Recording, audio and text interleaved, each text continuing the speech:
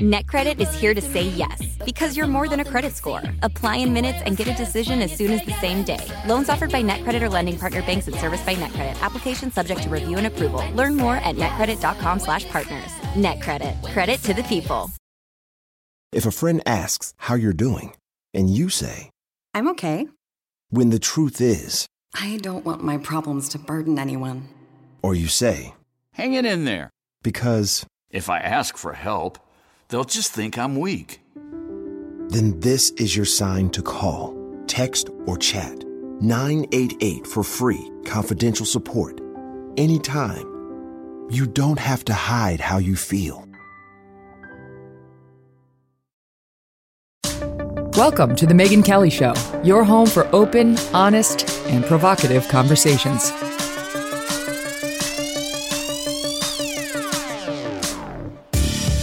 Hey everyone, I'm Megyn Kelly. Welcome to The Megyn Kelly Show and happy Tuesday. Do you have a snow day today? We have a snow day here in Connecticut, and I am so happy for my kids. They don't do it like they used to do it when we were kids. You know, remember when we were back in my day, you had to wake up, turn on the radio, and you had to wait forever. They used to go alphabetically through the schools. And I went to Bethlehem Central in a suburb of Albany. And if you tuned in on like the M's, it was interminable waiting for them to go all the way through to get back to the B's.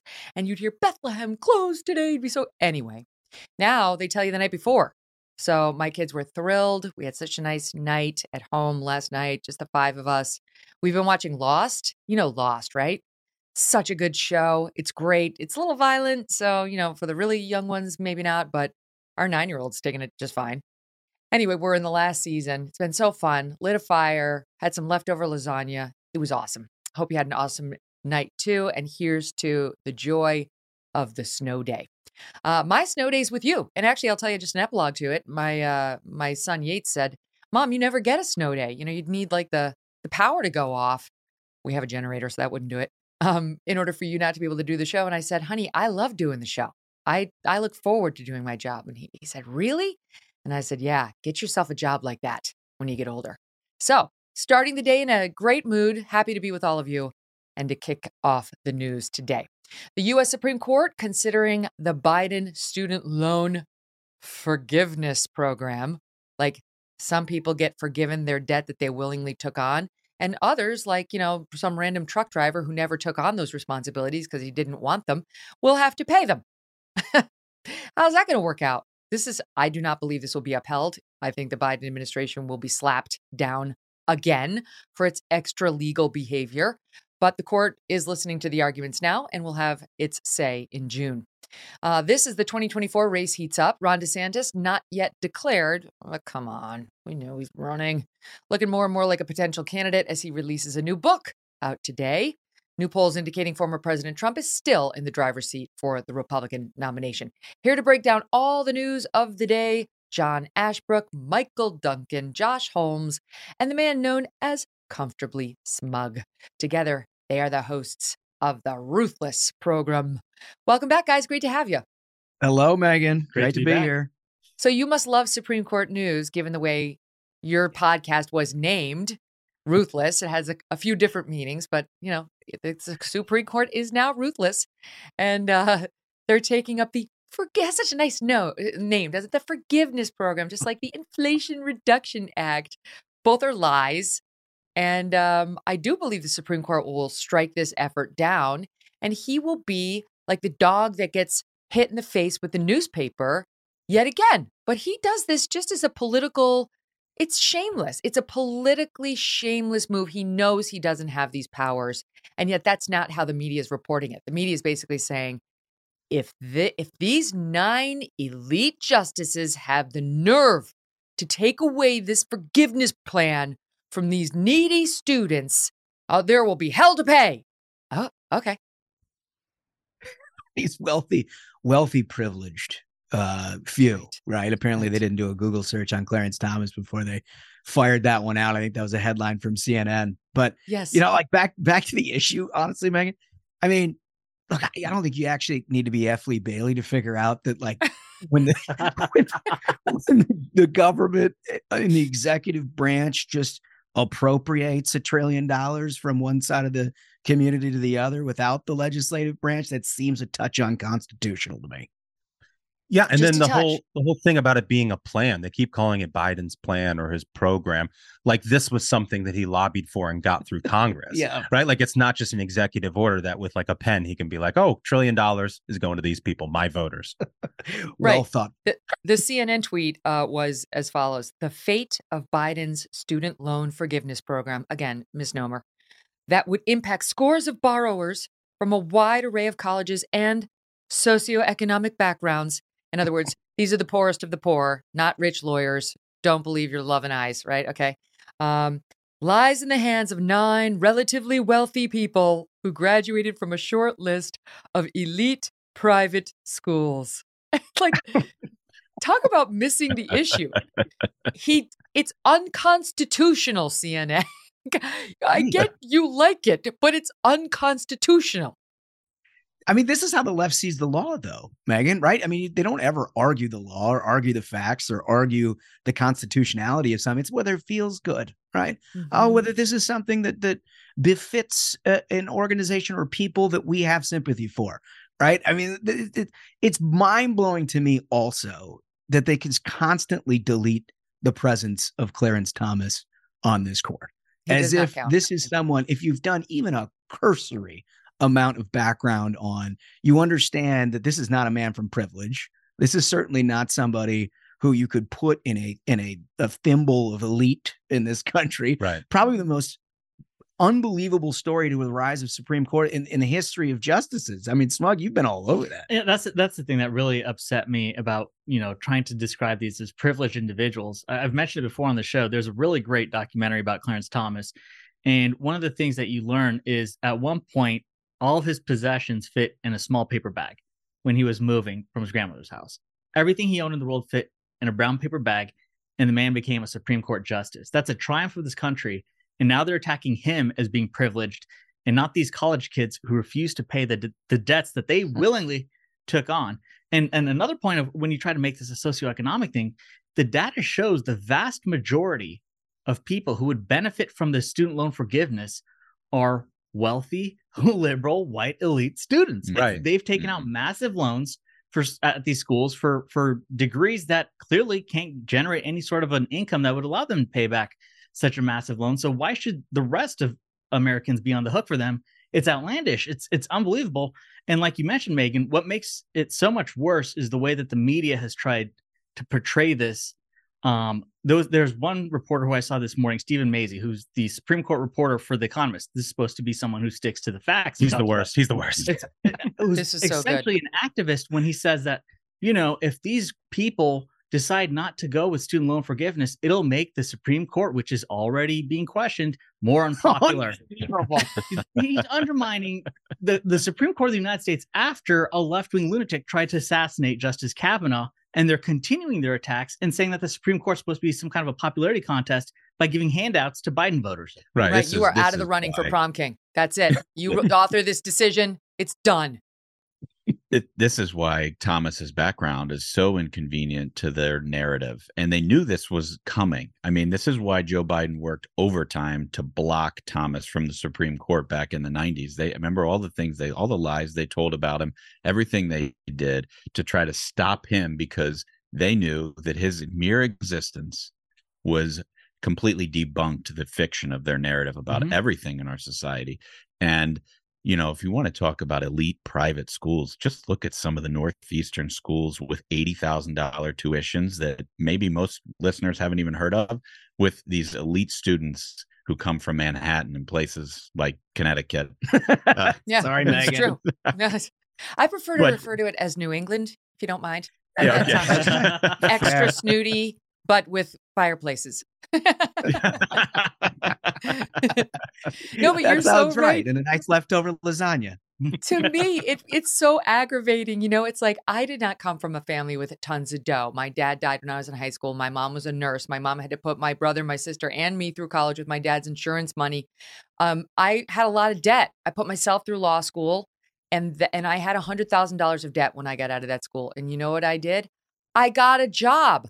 I wanted to be a DA. That's what I wanted to do. But it paid $30,000 a year and I had $100,000 in debt and I was tired of being poor.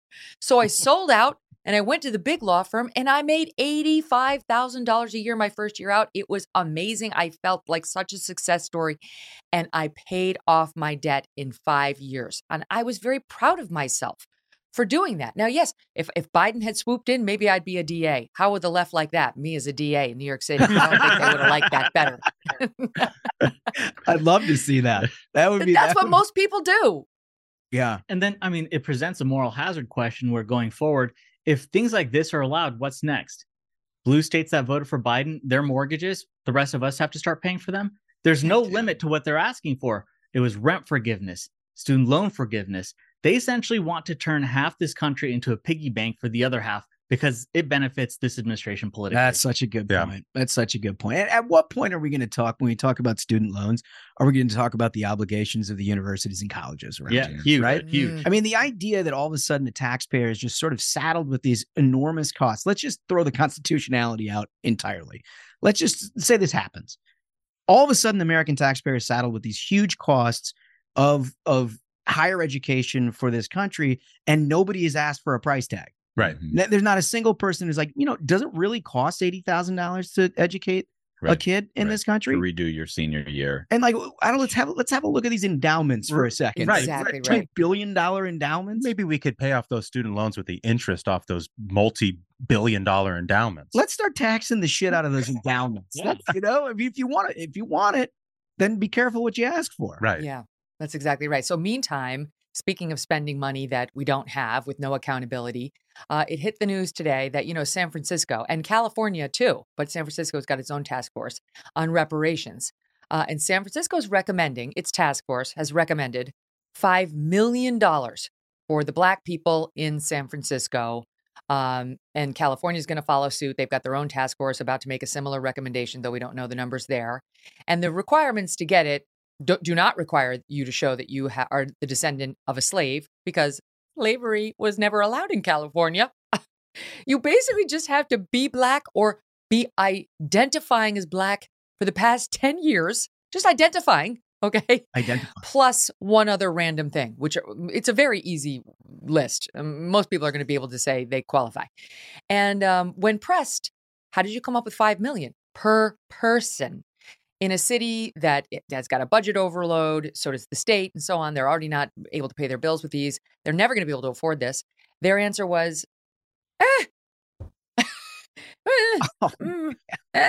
You're like kind of ballparked. Like California policy. Ballparked.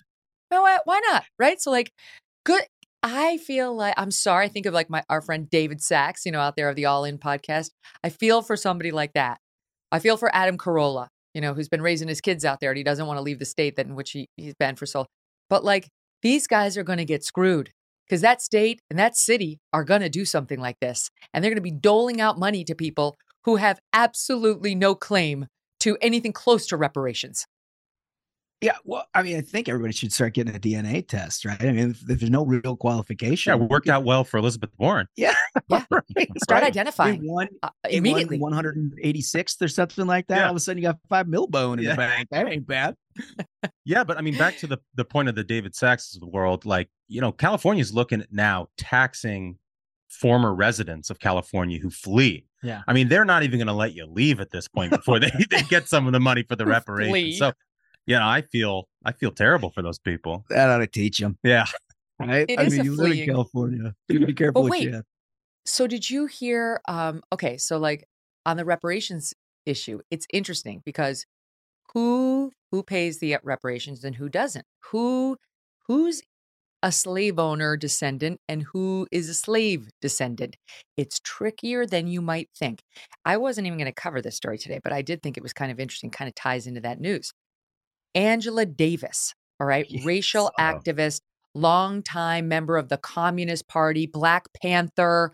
She's one of these Marxist leftists, Black Panthers who hates America, wants CRT taught in schools. Racism is embedded in the fabric of our country. One of her favorite quotes was on the FBI's most wanted fugitive list. Of course, now she's a college professor. Straight out of Central Casting. Sounds like a good call. You just resume. the resume hit left wing bingo there. Totally, right? She's now professor at University of California, Santa Cruz. Okay. So she went on the Henry Louis Gates show, Finding Your Roots, where he finds out, like, where do you come from? Where are your ancestors?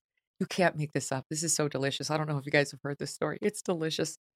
She was flabbergasted, according to PBS.org, to find out that both sides of her family were white and her ancestors were, yes, slaves and slave owners.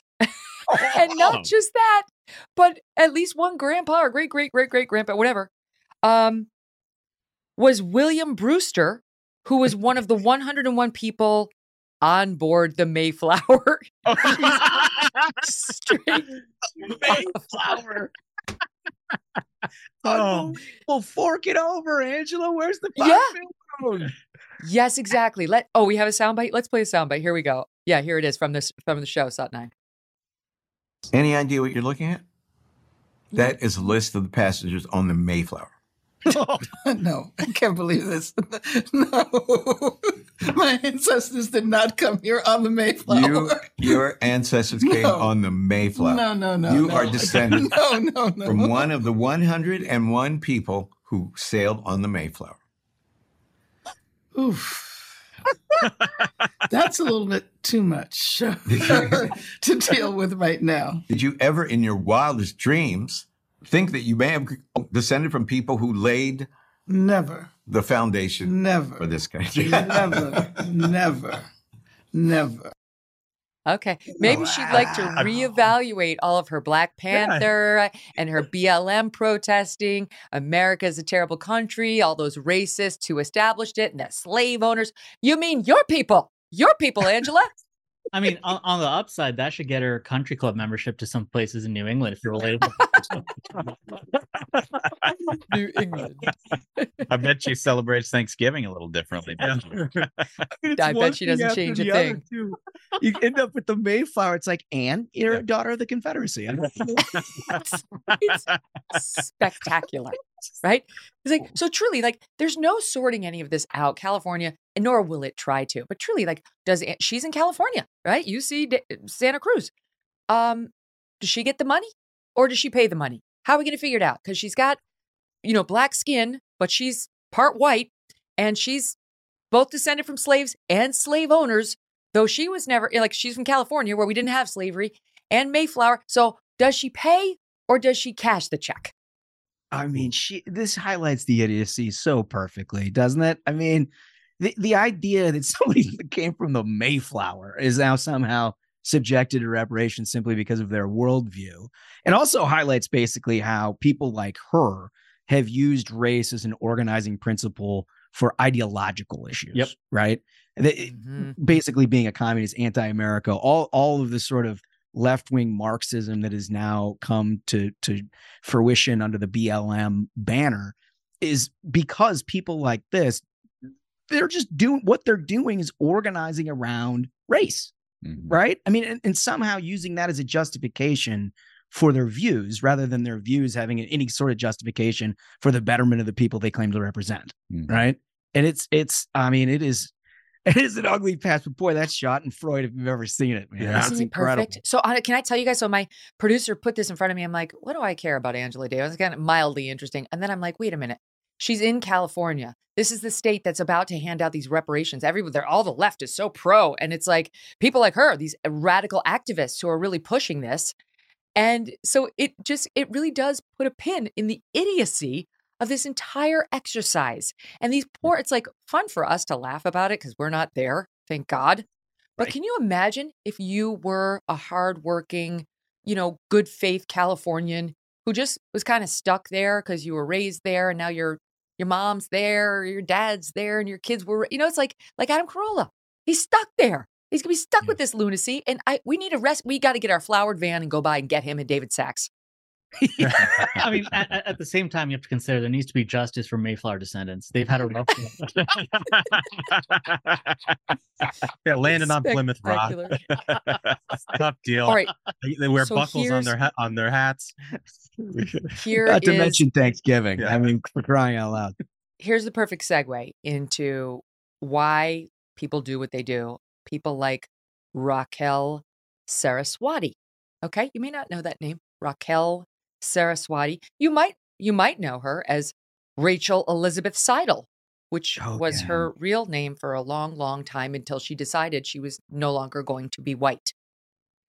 Yes, I remember This woman is, you could see her picture here. She looks Muslim. She has darker skin. She's got the drawn in eyebrows with the headscarf.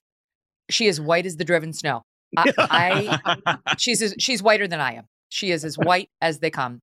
Here's the pre. And in case you're thinking she looks like Italian, I don't think she's even Italian in her pre-transformation photos. She is British, German. She has a little Italian, they said. Okay, but mostly British, German. And you would never know that if you saw her resume, let's say 2 weeks ago before this scandal broke. She's the new Rachel Dolezal. This woman, right. She likes the lasagna. Of course, was the chief inclusion officer. She's the chief DEI person at the Philadelphia Quaker-founded social justice firm.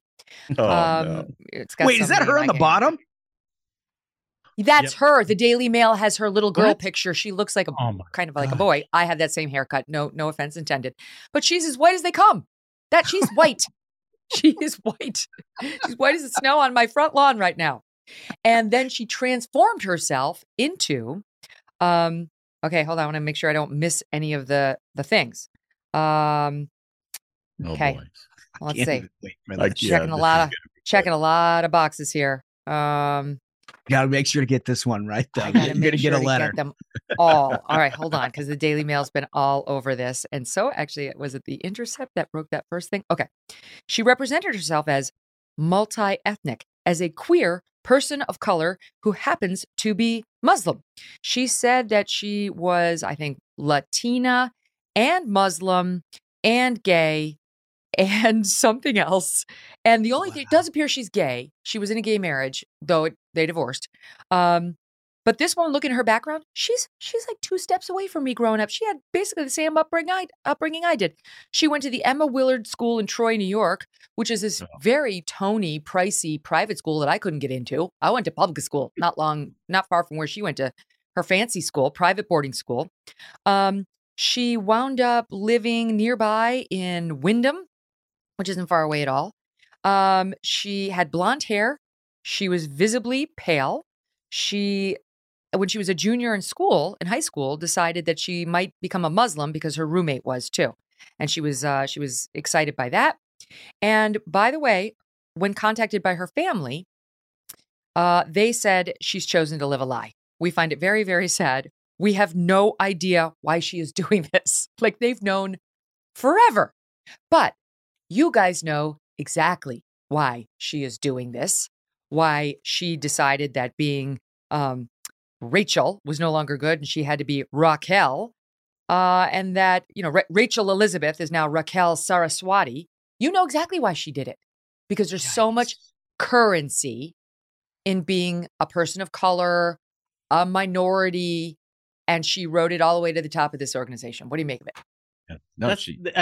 The problem with the left is they've turned demographics into qualifications. So of course you're going to end up with these frauds because it's a fraudulent system to begin with. When you're judging, Martin Luther King said you shouldn't judge people by the color of their skin, but by the character of who they are.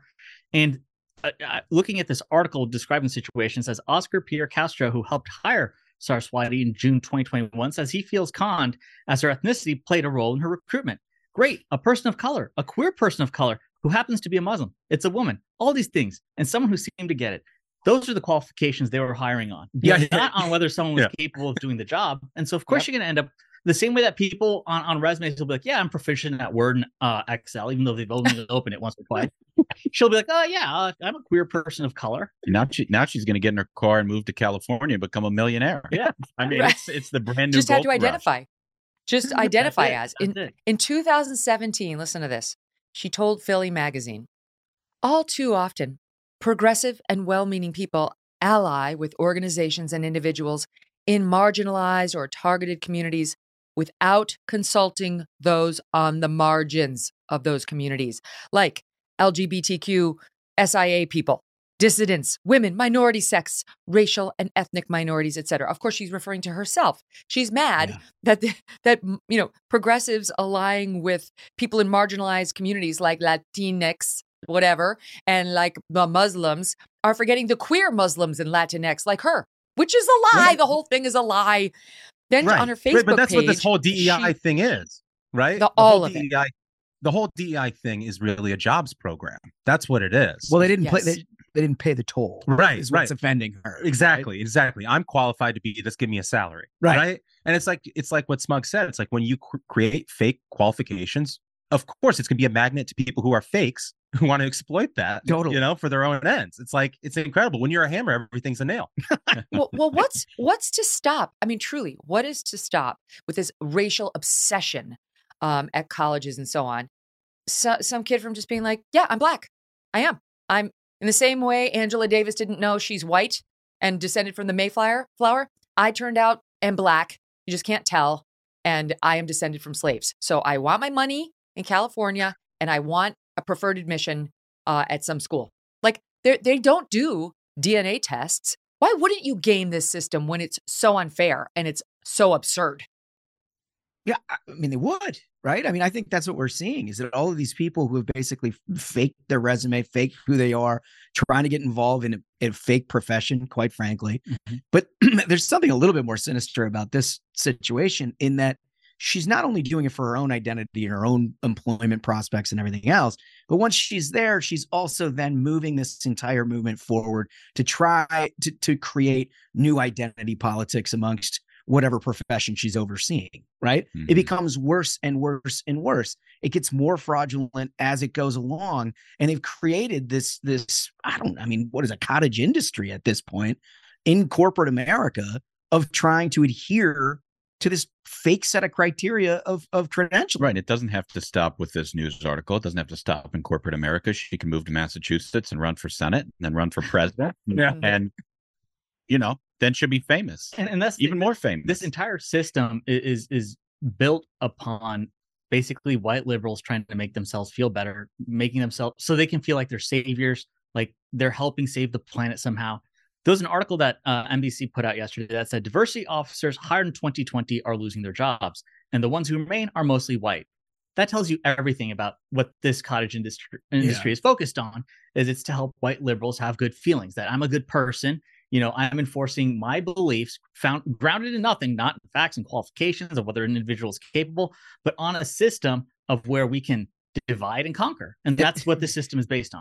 And oh, by the way, we certainly oppose school choice because we wouldn't want any of these kids to actually get an education. Oh, yeah, absolutely. No, unions at all costs. I mean, at all costs. Speaking of the white liberals who feel the need to do that, Smug, did you happen to catch Sally Fields at the SAG Awards the other night? I did not. Okay. He's not a big SAG award. I don't know. No, nor am I. I did not watch the SAG Awards. My great team gives me the highlights if they think they will be interesting. And this one was. So Sally Fields gets up there.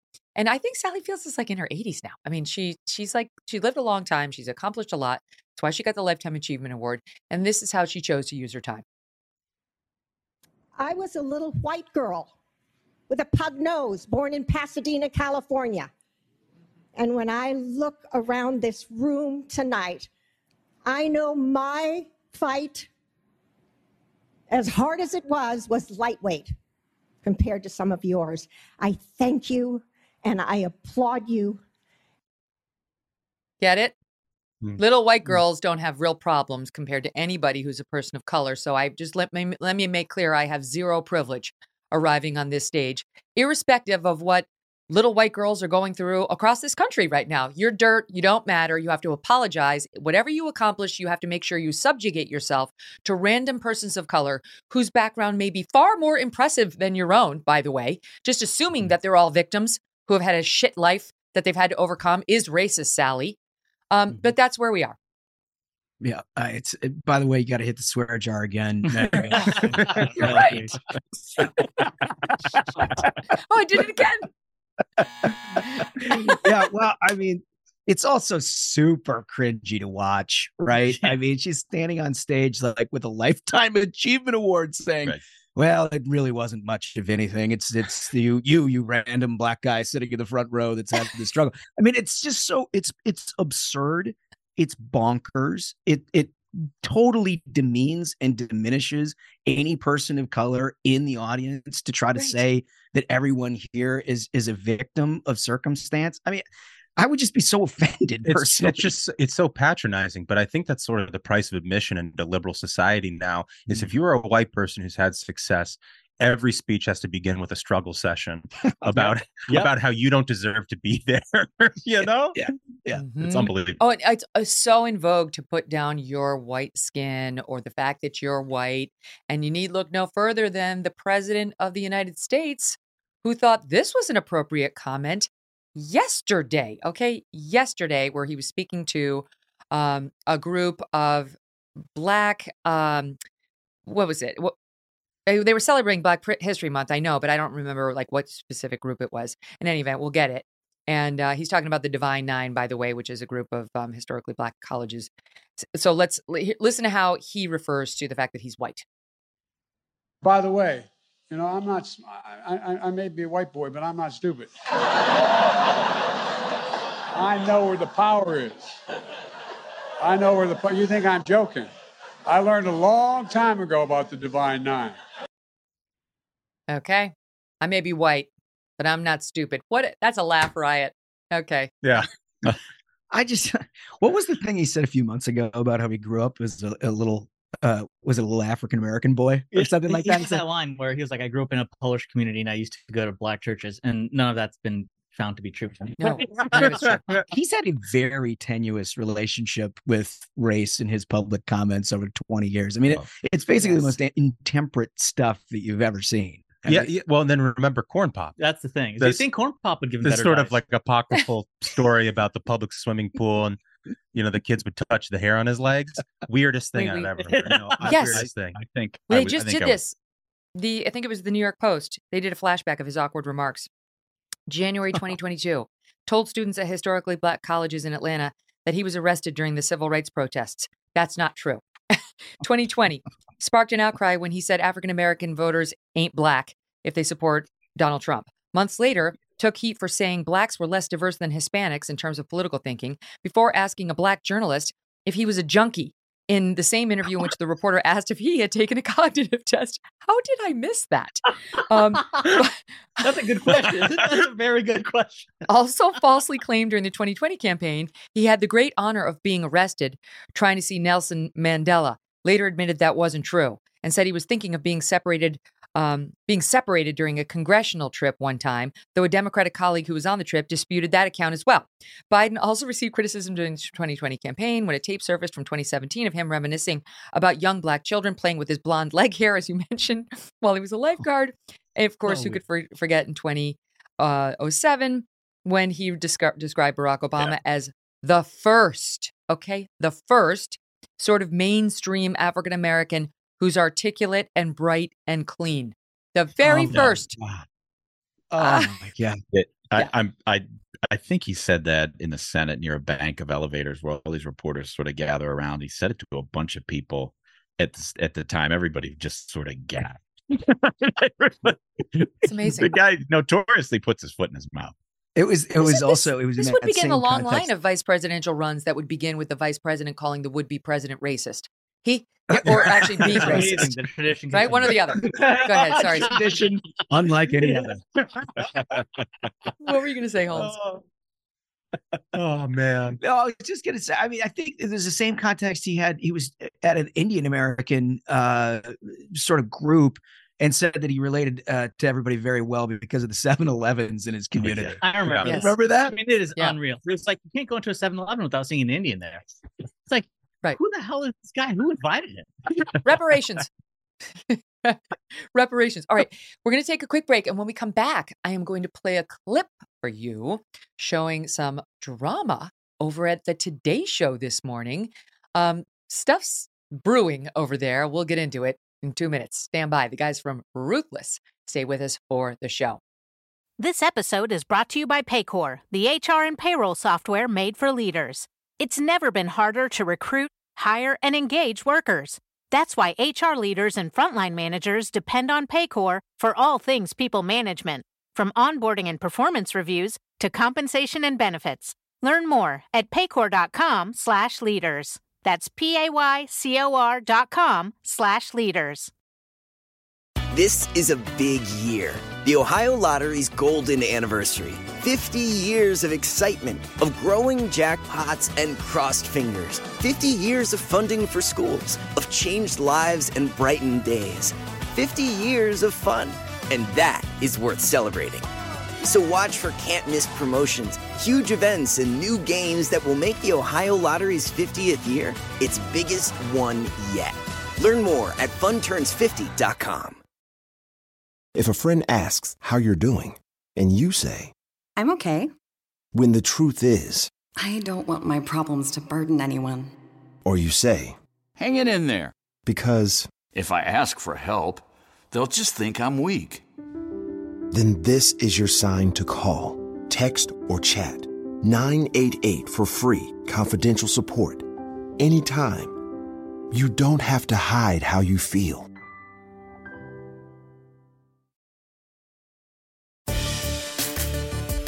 So, guys, drama over at the Today Show where there's something going on with Hoda. We don't know what's going on with Hoda. I hope she's okay.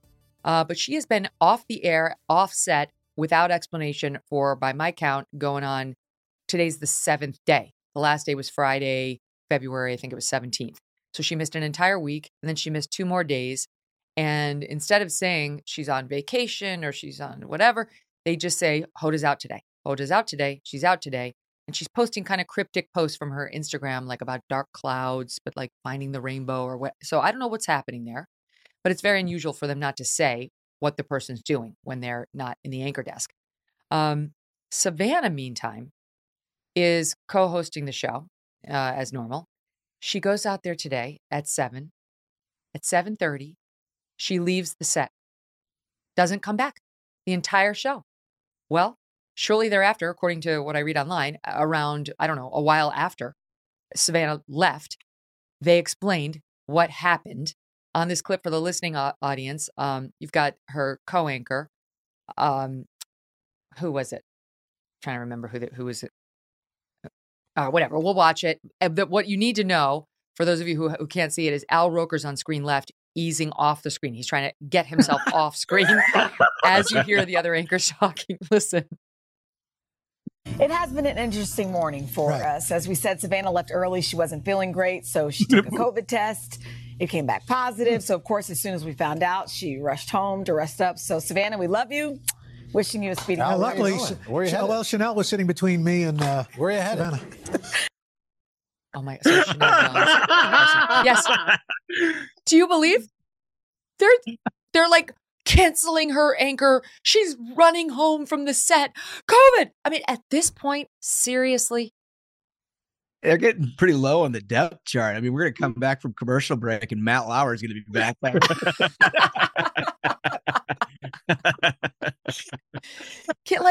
Is anyone still even testing for COVID?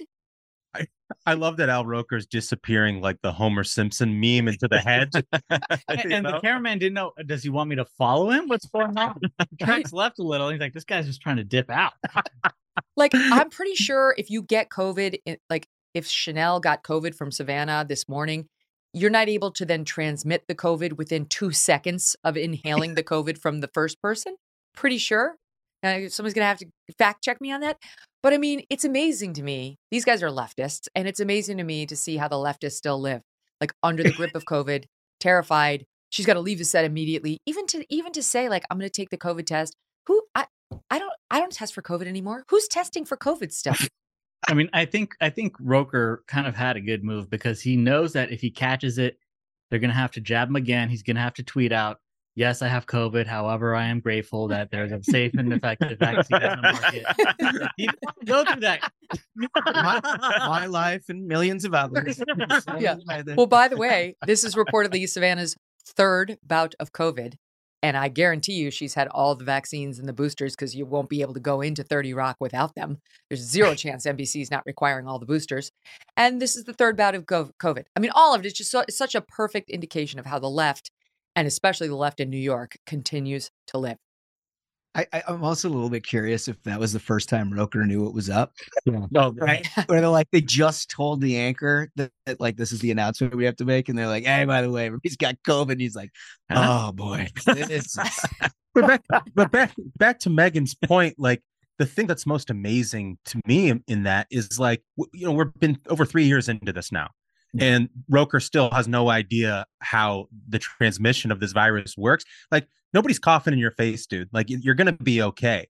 But their inclination, their knee-jerk reaction, all these years later is still like, oh my God, burn the witch. She has COVID. I want to know details of what happened. Did they have a hazmat team go in, cover Savannah and like plastic wrap and airlift her out of there? Like the way that they're just terrified. Just give a bath of Purell and send her on her way. And in fairness, Megan, Michael does not have the most sensitivity towards this sort of thing. I have zero. He could have COVID all the time and think that it's totally appropriate to go to a stadium event. I'm with him. I'm with him. Just trying to share my natural immunity. Okay. Yes. Well, You've that's done the thing. It's like job. we all have it, and I got dollars to donuts that Roker's there in an N95 tomorrow all day on set. Who's gonna take me on? No way is he showing up without the N95 tomorrow. If he shows up at all, right? I mean, there's got to be a quarantine process, as we all know. 10 days if you're exposed. We're gonna get. That's right. Doesn't matter what the CDC says. Of cloudy like skies, rainbows, like that's gonna become a new thing. Not the weather, folks. You just gotta look for the bright line.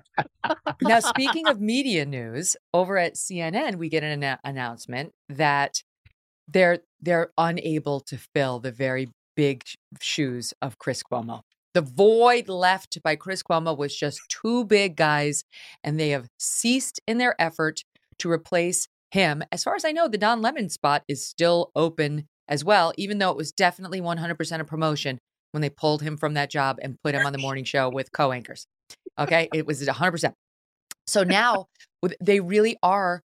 Originally, it was reported maybe they were going to do variety programming, like da da da da da da. We like a good variety program.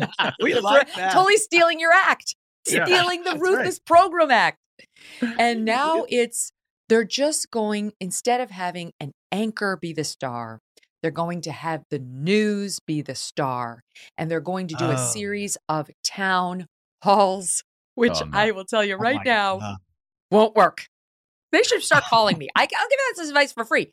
That's not going to work, Chris Licht. You should call me. No, I don't want to join CNN, but I got all sorts of ideas for you. First of all, develop a bench. Get some sort of rising fucking talent who you could put into the main job. Swear jar. Sorry.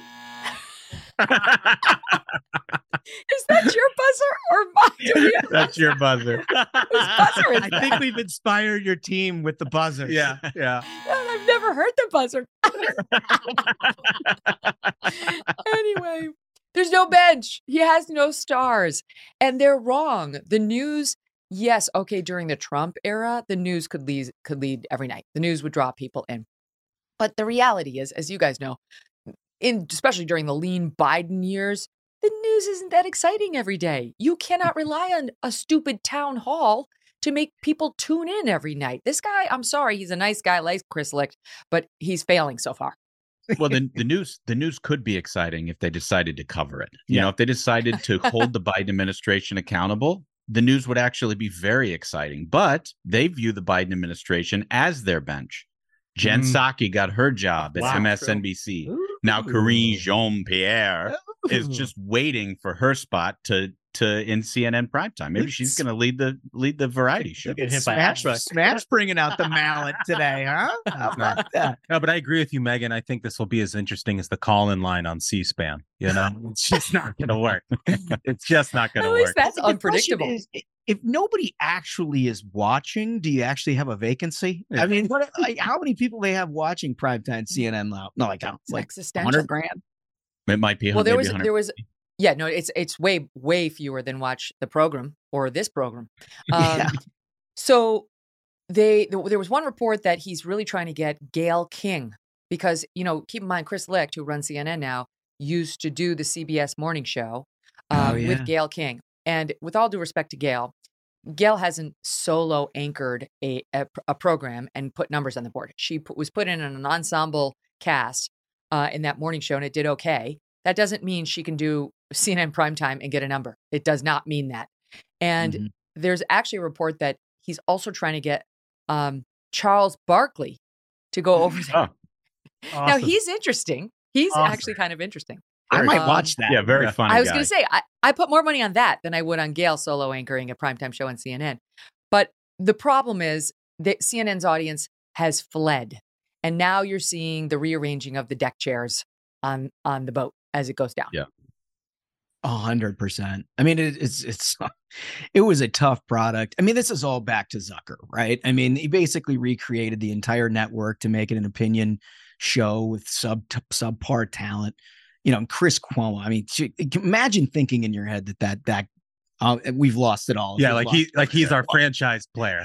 Yeah. But to your point, they've done it to themselves over a period of years where they just lied to their audience and took their audience for granted day after day after day. Little by little, people leave and they're not coming back. You can put Charles Barkley on. The guy's very funny. He's got interesting set of politics. I think he would bring a breath of fresh air to their nighttime lineup. But you can do all the song and dance routines that you want. People who are lied to over and over and over again are not interested in being lied to again. Ashbrook, that's so true. And that brings me to Stephen Colbert. You guys saw the report, of course, yesterday, Department of Energy now, and not just the Department of Energy, but like this super stealthy group within the Department of Energy that's an expert on labs, was tasked specifically with taking a look at whether this was a lab leak that started COVID or something of natural origin, and came out. They said, all right, low confidence on it, but it was a lab leak. It was a lab leak. And this follows the FBI saying it was a lab leak, moderate confidence. And it also follows in-depth investigations by, folks like ProPublica and the House Republicans who got all the Fauci emails with the virologist saying lab leak, lab leak, lab leak, until they got browbeaten by Fauci and Collins, and then in 24 hours did a 180. So here's Stephen Colbert grappling with that news. Now, if, like me, you're wondering why the Department of Energy is the one making this judgment, it's because that agency oversees a network of U.S. national laboratories, some of which conduct advanced biological research. No. Bad energy department. No biolabs until you finish building your electric car charging stations. Stay in your lane. You don't see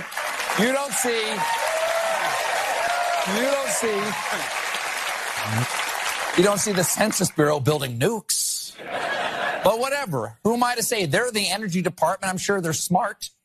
They wouldn't release these findings unless they were absolutely confident. What's that? They made their judgment with low confidence. I miss the apology for all the misleading he did. I mean, that's the dedication to dogma. It's a religion for them. They can't give up the fact that they lied to people. They didn't let the truth get out. They silenced and harassed people who tried to talk about the truth. They just can't cope with that. Yeah, and they try to make a joke about it, and it falls flat. Colbert used to be very, very funny. His material is getting old, and it's just not as good. Partisan and dumb. You know, I mean, it's just completely ridiculous. But by the way, Chris Licht also produced Colbert, so I'm just to continue. Oh, I didn't know that. Didn't know that either. He did. But the absurdity of this, Megan, is that they find it impossible to believe that the Department of Energy has come to a conclusion here, yet they're very, very well convinced that pangolin bat soup is the thing that took over the world, right? I mean, I just don't even know where to begin.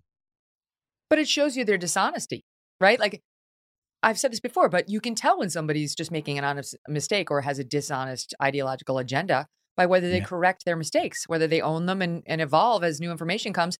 No, they don't. He won't. He'll just keep mocking it. I don't know what it would take for people like Stephen Colbert to actually admit This thing looks like it came from a lab. He's the one who had Jon Stewart on, who said it's sort of like when the chocolate comes out of Hershey, Pennsylvania, with all the chocolatey goodness, you kind of know where it originated. But still, even from his friend, can't hear it. And that is why his audience is gone too. Yeah, it's ridiculous. The New York Times owes us a war type headline that says, "I'm sorry." Yeah. That's what I want to see. I won't be satisfied. And because people, the Fauci lied, people died. That thing's real. All right, let me pause you there. The Ruthless guys, stay with us. There is so much more to get to. Don't miss a minute of it. And don't forget, you can find the Megyn Kelly Show live on SiriusXM Triumph Channel 111 every weekday at noon East. The full video show and clips by subscribing to our YouTube channel, youtube.com/Megyn Kelly. If you prefer the audio podcast, download wherever you get your podcast for free. And there you will find our 501 shows. This is 502 today. Okay. Oh, and by the way, when you're on the YouTube, you can check out the shorts. Those are a big hit, including with my mom, Linda, who says, "I love the shorties," which is close, but not exact, Mom. If your child is struggling in school, then IXL is right for your family. IXL is an online learning program for kids that covers math, language arts, science, and social studies. Backed by research, kids using IXL are scoring higher on tests. It's no wonder it's used in 95% of the top 100 school districts in the U.S. Plus, a month of IXL costs less than an hour of tutoring. Get an exclusive 20% off IXL membership when you sign up today at IXL.com/20. Visit IXL.com/20 to get the most effective learning program out there at the best price. It's that time of the year. Your vacation is coming up.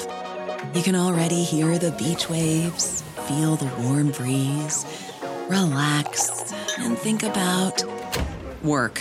You really, really want it all to work out while you're away. Monday.com gives you and the team that peace of mind. When all work is on one platform and everyone's in sync, things just flow. Wherever you are, tap the banner to go to Monday.com.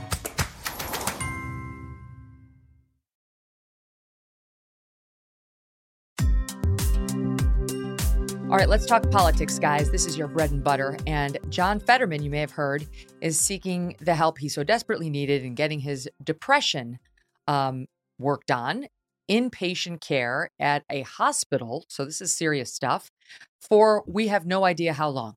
And I don't know about you guys, but if this were happening to my husband, who had just had a serious stroke within the past year, and now my husband's back in the hospital for the second time in a month because Fetterman had to return to the hospital before the depression for stroke complications of some sort, I'd be right there. I would be with him. I would be at least swinging by every day. Maybe I'd be bringing him his favorite candy or just holding his hand. Well, you're not if you're Gisele Fetterman. Duncan, I saw you having a particularly interesting reaction to this online. Just so the audience knows, Gisele Fetterman has decided to not go to the hospital, but go to Canada. She has taken her children, she has gone to Canada, and she is posting pictures and videos of them ziplining over Niagara Falls. Over Niagara Falls. Wait, we have a soundbite of it? We pulled a soundbite? That's even better. Let's watch. Went ziplining over the falls, and August got stuck. They're trying to rescue him now. Good times. So fun. John, who? I mean, this is such a pattern that you see with her where, I mean, it almost became a running joke of every photo that she would take with Fetterman was a selfie of herself and then maybe a little bit of Fetterman's head in the photo. Be like, hey, we're doing great. And like, whose first instinct when their husband is admitted to a hospital is round up the kids, get the passports, leave the country, and then says, I want my privacy respected. Here's selfies of us going over Niagara. Right. See, that's the thing.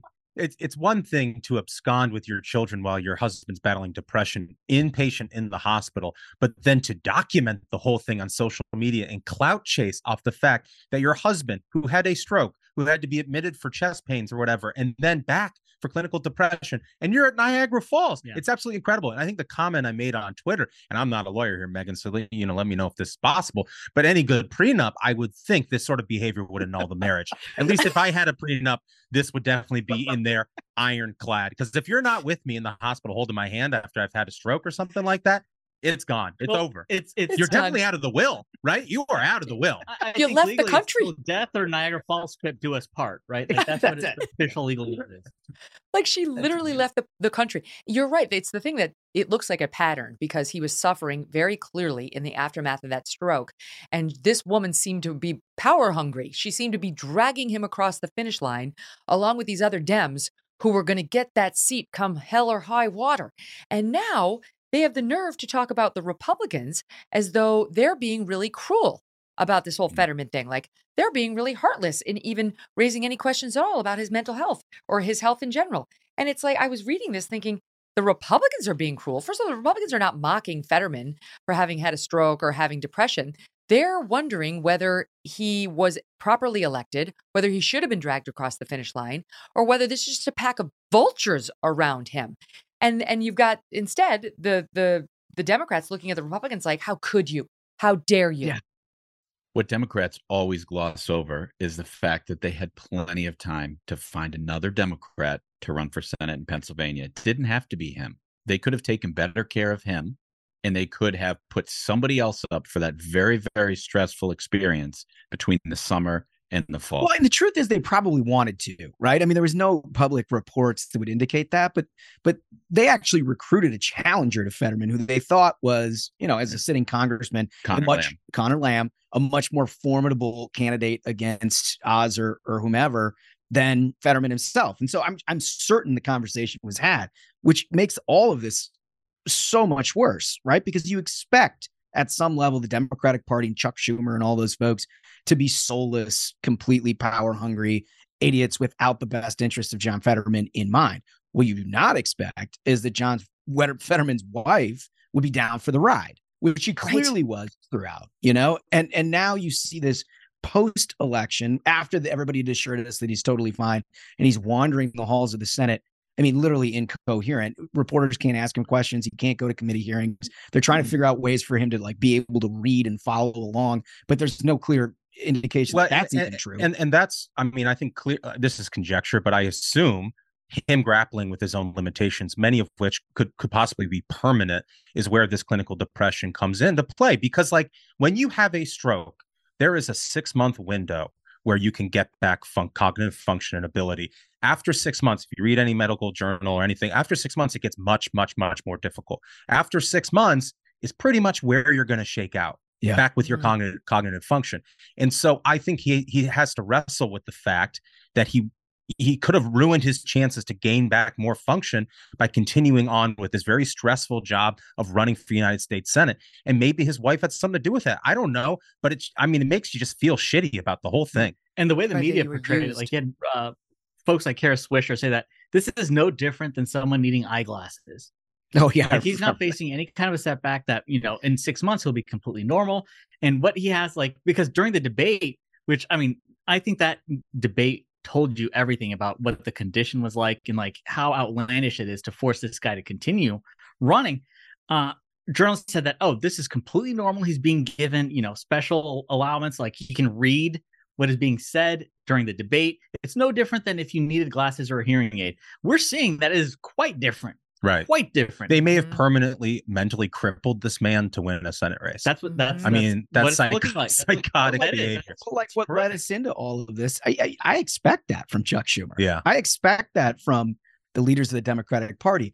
What blows my mind is that you've got this lady who claims to be, in love with this guy who's been along for the ride the whole way. And then the moment he checks himself into Walter Reed, which, by the way, if you're checking inpatient for depression, a very serious thing is going on here. Right. And she is all of a sudden taken to Canada to go ziplining with the kids. Look, I understand as a mom, as a parent, you have an obligation to try to keep your kids mentally and prepared for what's happening to their father. I get that. But then selfies and doing the Instagram that's and all of that. And by the way, they're in Pennsylvania. Pennsylvania's got the greatest water parks on earth. Go over to Kalahari. Do some fun zip lining there, which you can. Do some skiing. It's actually an amazing resort. You can ski, you can zip line, you can do water rides, second to none. I love Kalahari. I do not care about the feces in the pool. It's not a Kalahari thing. It's a water park thing. Anyway, just saying, you got Camelback. They asked Gisele, they're like, your husband's just been admitted to Walter Reed. What are you going to do next? And she says, I'm going to Disney. That's not the typical response. Yeah. Right. It's like, but why remove your children? Like anybody who's sad, any parent who's sad, you know what makes you happier? Your children. Like just getting a glimpse of your children or your lover, your loved one, your sweetheart. If I ever have a stroke or if I'm in the hospital for severe depression, bring my sweetheart by. Let me sit with Doug for a little while. He'll know exactly what to do. You put on a little My Cousin Vinny, or you put on Overboard, or you put on Wonka, whatever. Classic. 1 hour of that stuff, I already feel better. Not Gisele Fetterman off of the zip line. And so funny, while I complain about the media being in my driveway, I'm going to post my Instagram selfies of not just me, but my children too. And this as Dick Durbin, he's the one who said it. He comes out with, hold on, let me find it. Oh, I really wish his critics would show a little bit of humanity. As if the Republicans are out there like, ha, ha, ha, he's depressed. That's not what's happening. No, in fact, it's incredibly sad. I mean, they're the ones that put him in this position. Like, I don't understand it. You have no introspection whatsoever about taking a man who's basically fighting for his life during the course of a campaign, knowing that you were talking about like a 6-month window for him to actually recover, putting him in probably the most stressful environment that you can have as a professional in this country, and then coming out the back end in a bad spot, right, being checked in, and all these guys are like, oh, these Republicans. How the hell do you make that a partisan issue? No, that's the thing. It's like not. So much of the left wing now is just emotional blackmail. If you don't do what we say, you are cruel or a racist, heartless. So they did this whole charade during the campaign where they said, if you ask any questions of whether this man is fit to serve, you're cruel. You're a bad person. You're not allowed to ask that question. Voters, people of Pennsylvania, Americans, you're not allowed to ask those questions. Now we're seeing the results of that. They're doing the same playbook. They're like, you're not allowed to question him. This is very cruel. There's something about Niagara Falls that makes the truth come out. Like you can ask those questions from the falls while on a zip line. Well, I can't. We'll get the rules straight by the end of his time, hopefully, in the hospital. Okay, let's talk about, while we're on the subject of Dems in 2024, because so far, we believe Joe Biden is going to run again, but it hasn't been confirmed. Originally, they said he was going to announce in February. Well, it's the last day of February, and we don't have an announcement. Now they say maybe more like April.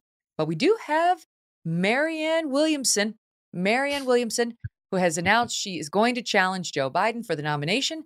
Marianne Williamson is a self-help guru who was Oprah's guru, and she came on this show not long ago. I don't know, sometime in the last year or so. And I thought that she was very interesting. I remember her from the Dem debates, and she was all about love. I'm like, I like love. I'm in favor of love, right? And she would be kind of critical of her party elders, and I like that too. And she was kind of fascinating. And then we started to peel back some of the layers of that onion, and things got slightly less pleasant. Here's a little sampling. How does Brett Kavanaugh ever have a beer with, the people who accused him of gang rape with zero evidence? It's so hard. And I know you believe he should. No. Well, the other side would say, how does Ketanji Jackson Brown Jackson ever have nice comments to say about Cruz and Hawley and they asked her about her policy positions. So it's both sides. They asked her about her policy position. That's not that you cannot compare that to Justice Kavanaugh at all, Marianne. That is not a fair comparison. My point is that you and I, we have to do it like right here, okay? Like right here. So Marianne, we're having a debate. You drew a false equivalency. This isn't a friendship. This is an interview. And I'm challenging you on your false equivalency. My false equivalency. So tell me where my false equivalency is right now. That asking Ketanji Brown Jackson about her rulings on people who look at child porn is in some way comparable to calling Brett Kavanaugh a gang rapist. You cannot put those two things even close to in the same category. The way I'm talking about the tone with which she was spoken to. Oh, it's the tone. Wow. Oh, the tone. Oh, well, now we got it. Emotional blackmail. Episode 288, if you want it. But do you believe that? Like, love, love, love, love, love. Except if you're going to challenge me, then you can F off. Right. That was an incredible exchange. And, kudos for holding her to account for such an insane. Yeah, you had an extra cup of coffee going on that one, Becky. That was nice. It was my glasses. My powerful glasses. It was right before my LASIK.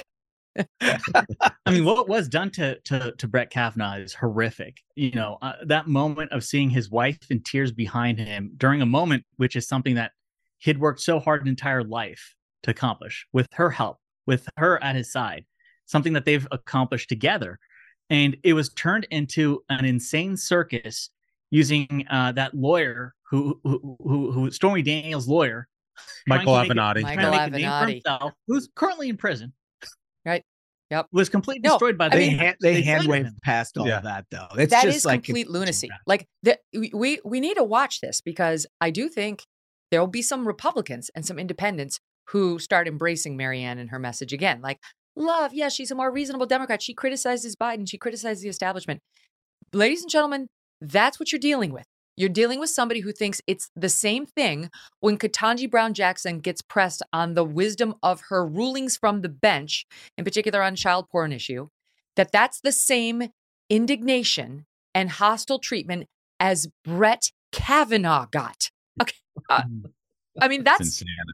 Okay. Well, I mean, she's a Democrat, right? I mean, it kind of goes with what we've been talking about all along. Yeah, and it's not just on issues like Brett Kavanaugh. I feel like this is the price of admission into the modern Democratic Party. Because, I mean, you go back to the issue of like election reform, trying to strengthen the security around elections, like Brian Kemp in Georgia.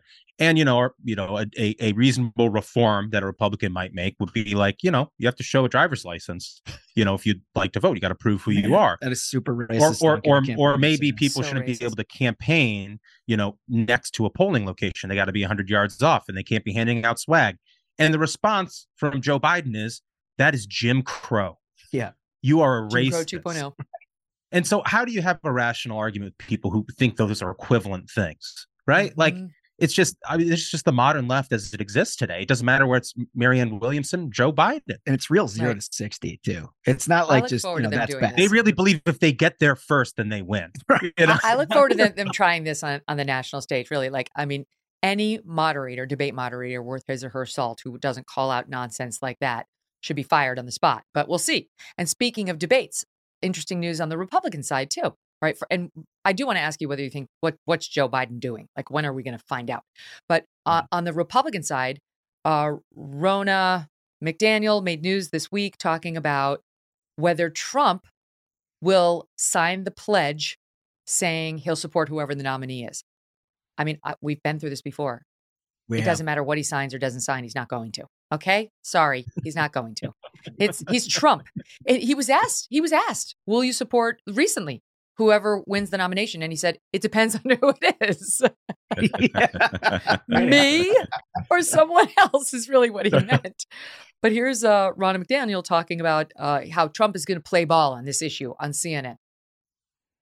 Will candidates be required to sign a pledge saying that they will support whomever becomes the nominee in order to get on that debate stage? We haven't put the criteria out, but I expect a pledge will be part of it. It was part of 2016. I think they're all going to sign it. I really do. I think the voters are very intent on winning, and they do not want to see a debate stage of people saying, I'm not going to support this guy. I'm not going to support this guy. You can't see a scenario where Donald Trump would just skip the debate if he's forced to sign something saying to support others? I think they want to be on the debate stage. I think President Trump would like to be on the debate stage. That's what he likes to do.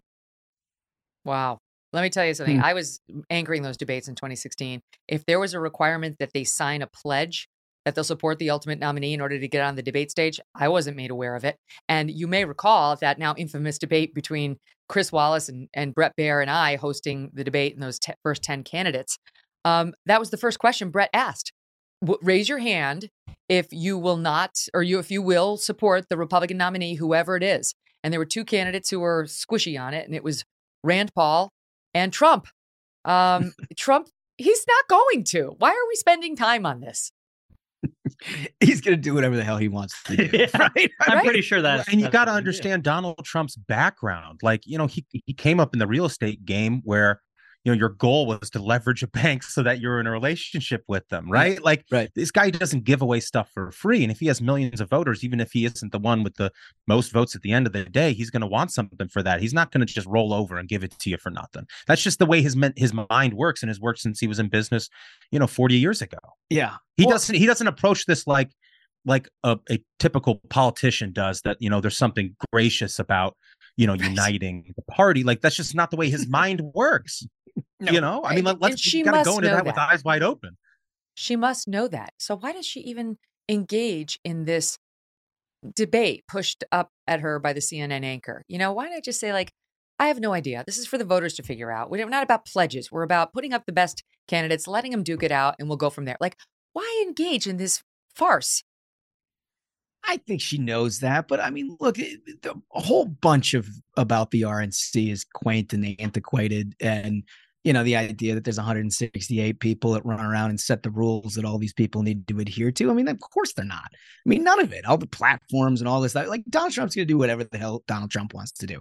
I don't care what the platform says. I don't care what 168 people want them to do. I don't care if they have pledges or don't have pledges. I don't even care if he signs the damn thing. He's probably not going to adhere to it, right? So we can, like, you know, run around and act like we've got all kinds of pageantry.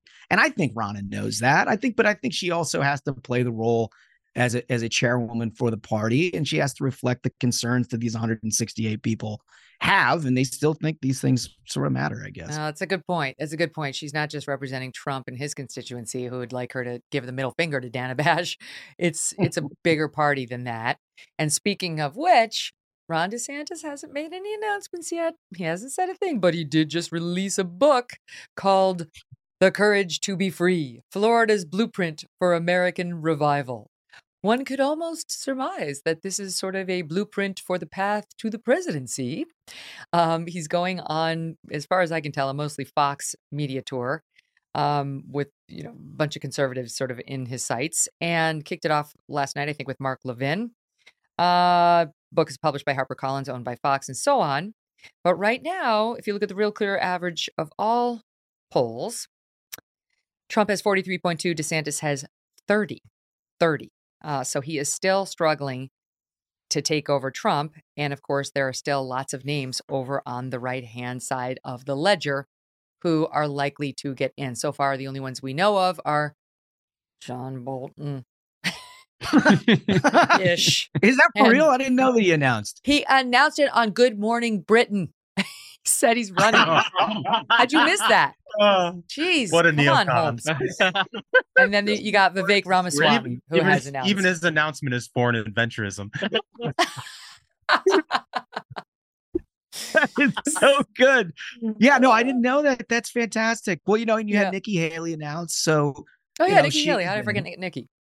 But you know, I mean, look, DeSantis, I think from his point of view, you know, the great challenge of running for president is that you got to announce and throw this big rollout together so people actually show up and cover you, and you can be a part of that conversation. He's not had to do that, right? I mean, everywhere he goes, he steps out of the governor's mansion in Florida, there's going to be 100 cameras there listening to what he has to say. And so anything that he's trying to do from a messaging standpoint is sort of indistinguishable from what he would do as an announced candidate anyway, in terms of trying to be a part of the national conversation. So I don't think that like the delay here is hurting him. But I do think at some point you're going to see these candidates, and Trump has already done this, I think to a certain extent, Nikki Haley and others have started engaging him. Right. And that is where it gets a little bit more tricky if you're not a candidate. I should clarify that Rand Paul was not actually squishy on whether he'd support the nominee. It was something we suspected behind the scenes at Fox, that it could be Rand and Trump who would be squishy on that, but ultimately it was only Trump. Well, Trump is actually running. Trump is announced, and Trump is back in the news. You guys saw he went to Ohio last week. That was good. He was handing out the McDonald's and making jokes about himself and his love of McDonald's and all that, which many people thought was a good move. Ohio back in the news, of course, and Pete Buttigieg, who's been taking a beating as our transportation secretary for being a little slow to get out there. No, it's not about whether there was a fatality on this freight car. It's about the danger to a whole swath of Americans who are being, we think, misled that their water's clean and their air is clean as the animals and the fish are dying around them. That's what it's about. He keeps pointing out, like, well, Trump never went to the site of train derailments. Trump never even said his transportation secretary. Like, what? How is this the issue? But here's Pete Buttigieg talking about this issue rather than just like owning it. I should have gotten out there earlier. I do care. Here's all the things I'm doing. Here's his messaging on it. I'm MSNBC on Thursday. You take down regulations, you water down regulations, you weaken the power of the administration to deal with freight railroad companies, and then you show up wanting to be a great friend of the people who have been impacted by a rail disaster. This is somebody who, as far as I know, never went to a derailment site when one of those happened on his watch. What do you think? Incredible. I think, well, first of all, I don't know if you've noticed, but Mayor Pete has been criticized in the mainstream press lately. Have you guys noticed that? You know what? I did. And one of the things that we know to be true about the mainstream press is the only time they criticize a Democrat is when another Democrat stands to benefit. And Marianne Williamson might be the only announced challenger to Joe Biden, but Mayor Pete wants to run for president too. And Mayor Pete looks terrible. I mean, even though he showed up in East Palestine in costume with the orange vest and the hard hat, pretending to act like he knew very what he was like doing. Michael Dukakis in a tank. It looks like John Kerry crawling through the space suit. You remember that? Yeah. He looks awful. And the only person who is laughing harder than us or our audience or Megan's audience is Joe Biden. I truly believe that Joe Biden wanted Mayor Pete to be at the Department of Transportation because he knew about Mayor Pete's ambitions, and he knew that that's a difficult place to manage, and he knew that he would crumble just like he is right yeah, now. it's just like when he made Kamala border czar. Exactly. It's like, here's this problem we refuse to fix. You're in charge of it. The guy can't put a sentence together, that's an but he amazing can work thought. the inside game. Biden's got a mean streak in him. He's got a mean streak in him. He's ruthless, to steal a term. The Washington Post had an article, and it was incredible how they framed it. They said, sadly, we haven't been able to say that Trump and his deregulations were responsible for this. So number one, they're badly. Their whole purpose is we haven't been able to find a way to pin this on Trump. We're going to keep at it. We're going to keep the opposition research continuing. Yeah. But we haven't pinned it on it yet. So number one, Pete is lying. Right. He's trying to pass the blame, and he's acting like he hasn't been on the job for over 2 years now. Right. But also, what the hell kind of answer is that? I mean, this is an actual person that's in the government who's charged with trying to make people's lives better in one form or fashion. And you're criticized about your response to, I mean, by the way, there wasn't like an atomic cloud over any city in America when President Trump was president in a rail disaster that caused it. But his first reaction, rather than saying, we got to get this right, I got to get there, we got to figure this out, is to say, well, they didn't blame Elaine Chao like this. Yeah, it's whataboutism. Yeah. Oh you know what I mean? Like, it blows my mind that you even think that way. It's because he cares more about the optics than professionalism. He cares more about the politics than the people in East Palestine. We know this. Everybody knows it. Mayor Pete is not qualified for the job he's been given. Absolutely unqualified. And maybe, just maybe, all of these calls for resignation that are bubbling up around Congress will be heard, and maybe this is his last year on the job. Yeah, hopefully. Here's how Trump responded. Trump sent out a truth on Truth Social. Speaking of that Washington Post piece you referenced, where they said Trump's not to blame for this. Wow, is the Washington Post becoming legit? They just reported that the weak and totally ineffective Secretary of Transportation, Pete Butt Edge. It's butt, capital B, capital U, capital T, then lowercase edge. You walked us right into that one. How would you suggest we respond to this, Megan? I don't know what to say about that. I'm sorry, but we're going to miss him when he's gone. It's so good for Trump to have this situation of Mayor Pete has just looked terrible throughout this entire crisis. Right. And President Trump shows up in a massive plane, like it's Air Force One, looking presidential, shows up and listens to the people. He doesn't have, I saw all these video clips of Mayor Pete surveying the ground in East Palestine, and he had basically guard dog comms people surrounding him, pushing away folks who were trying to ask questions. Yeah, meanwhile, Trump looks like FEMA, like there to rescue with water bottles. He walks into a McDonald's and starts handing out food. He waded into the crowd. I mean, the contrast could not have been starker. Yeah. Did Pete drink the water? Without hesitation. He led. Yeah. And even now some Democrats are saying, like, Biden needs to get there. This is ridiculous. Like, you should, in a presidential politics type environment where we are already, don't let the other guy lead. But still, so this soundbite kind of wraps up our entire show, right? Of actual disinformation, the media that is ideological and doesn't care what the facts are. They're just agenda-driven, spooning you stuff that's not factual. And that leads me, of course, to Joy Behar of The View, who decided to weigh in on this, understanding that even the beloved Washington Post has said, you cannot blame this on Trump. Nothing he did in rolling back regulations had anything to do with this crash or what happened here or would have prevented what's happening in East Palestine. Enter that scholar, Joy Behar. I don't know why they would ever vote for him, for somebody who, by the way, he placed someone with deep ties to the chemical industry in charge of the EPA's Chemical Safety Office. That's who you voted for in that district. Donald Trump, who reduces all safety. Look at her. God. Pointing at the people in East Palestine who are suffering. That's who you voted for. You did it. Oh, I got to point out, the thing begins with just a cacophony of back and forth. Like, how is this good television? No? It's like I'm getting a migraine just listening to it. That's so sexist. I can't believe you say that. It's just like a food fight in the middle of the day. Like, who gets up and is like, you know what? I want to watch that today. Right. Right. You should watch Real Housewives. It's like there's a lot of fighting, but they're attractive and they're fun. Yeah. Well, Joy Behar, I don't think fits that criteria, Megan. I'm telling you, Real Housewives of Miami. That's where it's at. Last 2 seasons, amazeballs. But yeah, it's disinformation at its best. It's insufferable. And to actually look at these people in East Palestine and say, that's who you voted for. Like, take a step back, respect what they are going through. I mean, literally, we're hearing reports of people's pets dying when they leave them outside in the front lawn for too long. Mm-hmm. And they're having to put their babies in bath water that they don't know if it's safe. So just stop with your nastiness for 2 seconds. Could you stop for 2 seconds and think about somebody who's not a multimillionaire sitting her ass on the set of The View and judging people in middle America for voting for somebody who might be a little different. That's what they did when they put Trump in. But still, it sort of reminds me of whenever there's some sort of tragedy, a tragic shooting or something in the country, every Dem Oppo group in the mainstream media tries to spend the next hour researching whoever the shooter is to figure out if they voted for Donald Trump, right? I mean, the first inclination isn't the horrible tragedy that's happened to real people with lives and jobs and families.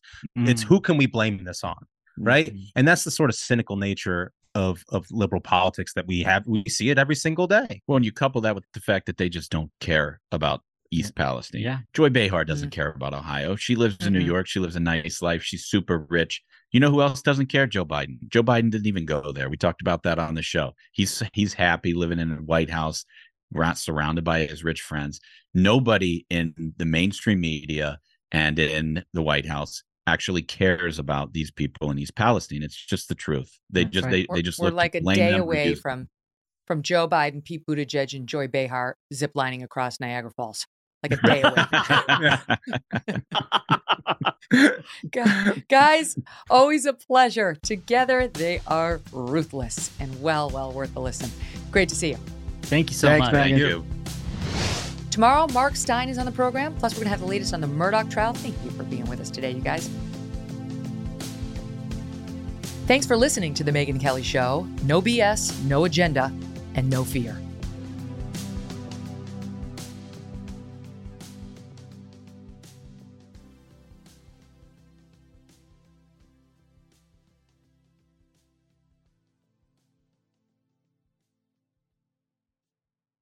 NetCredit is here to say yes, because you're more than a credit score. Apply in minutes and get a decision as soon as the same day. Loans offered by NetCredit or lending partner banks and serviced by NetCredit. Application subject to review and approval. Learn more at netcredit.com/partners. NetCredit. Credit to the people.